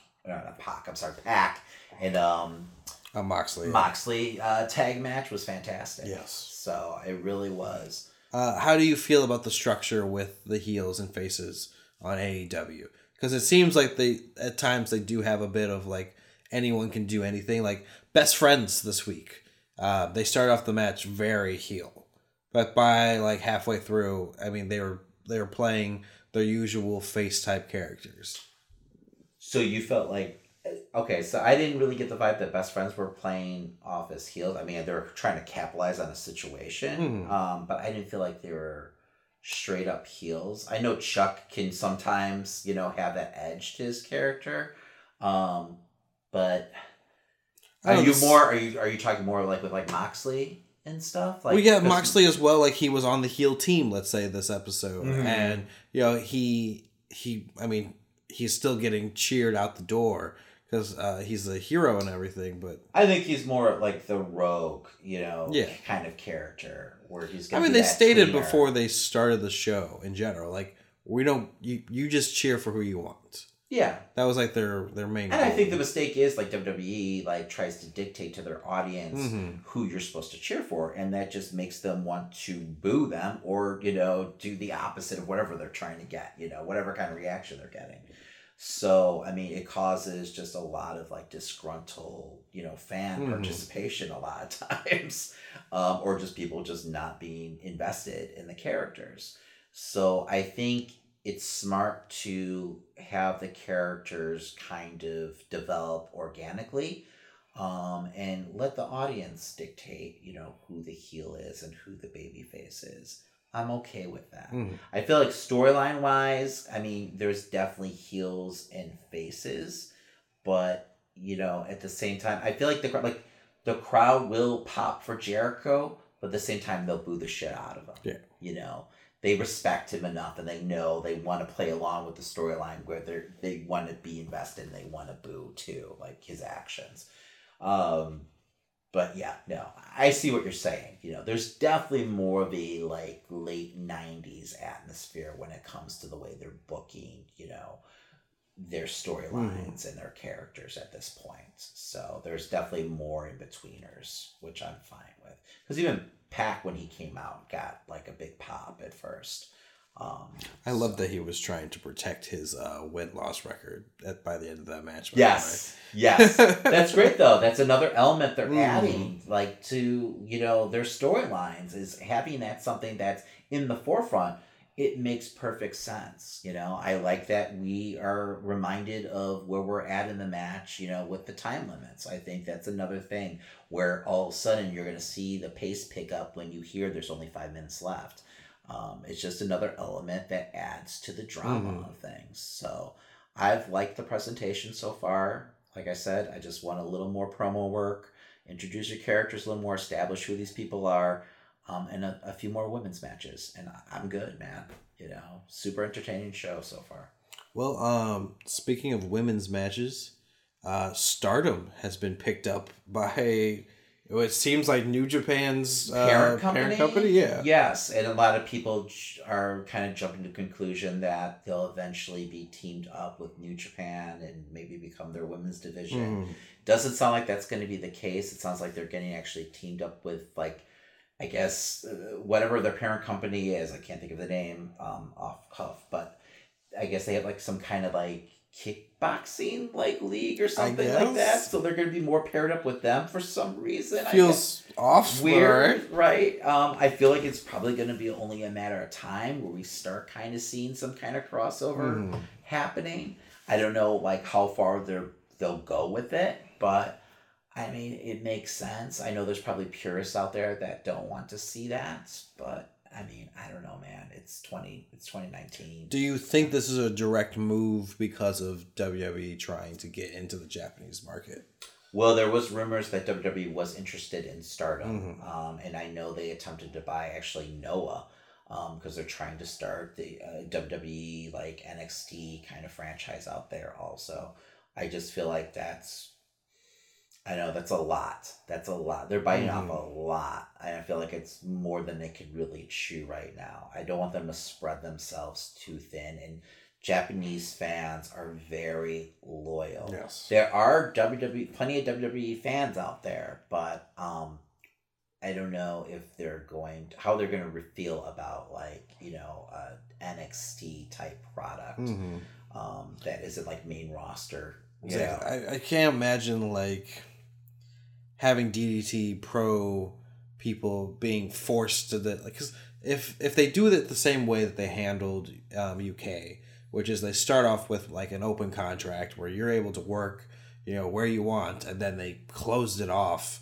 I don't know. I can't imagine that going. Once they got their own show and they started doing takeovers and stuff, they tightened up those contracts. So, I don't know where they're gonna go, and then I feel like they're just gonna cherry pick them for their main NXT show, kind of like what they're doing with like NXT UK right now, where you got like Walter over there, and Rhea Ripley. So, I don't know, man. I don't want it to just be like a feeder system, and that's what it feels like it's gonna be. And it feels like they're just trying to counter program New Japan, which is just a big mistake. Yeah. So. But fuck WWE. But yeah, so otherwise, wrestling wise, that's it, man. Yeah. It feels very liberating not having to like take a deep dive into those shows right now. You know, hopefully by like November, when you know we've gotten over, we've had our little side. What are they even? They're not calling it Halloween Havoc. What are they calling it? Just another. It's Crown Jewel, Crown but Jewel. it's like Survivor Series. Is that their big one? Right, Crown Jewel. Because the other one was called Crown Jewel, right? No, it was. They had another name. Okay, so it's just like their annual Crown Jewel event. Yeah. So once we're over that, hopefully things have kind of settled down, and you know we're back to where we were before all this fucking chaos. You know, because they did feel like they're turning things around, and then like Hell in the Cell happened, and just shit hit the fan. It's gonna be weird because when they come back after Saudi, it's the build up to Survivor Series, which is usually a like team versus team, like show versus show type pay-per-view.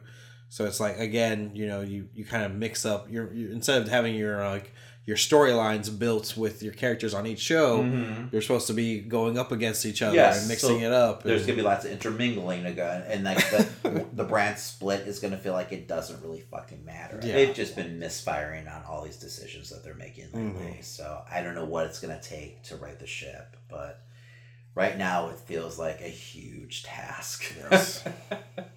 All right, that's gonna do it for this week. As always, check out DramaCityProductions.com. That's where our podcast is, and plenty of other great podcasts. Definitely check us out there. Otherwise, check us out on your favorite podcast platform. We are on every single one possible that we can find. That's right. And while you're there, make sure you go ahead and subscribe, rate, and review as always. If you want to support the show, you can find our merch on ProWrestlingTees.com, and you can also find it on TeePublic. If you want to follow the show, you can follow us on Facebook, Instagram, Twitter. We're on all the social media. Yes, we're your nerd hub for all the latest happenings in nerdom. Exactly. And if you're liking the music that you're hearing right now, that's DJ Greg Brebner. Yeah, go ahead and follow him on Instagram. He's got tons of music for you up on SoundCloud right now. Free to download. All right, so make sure to check us out next week. Our top horror icon countdown continues. We're actually going to go ahead and review Zombieland Double Tap and 3 from Hell.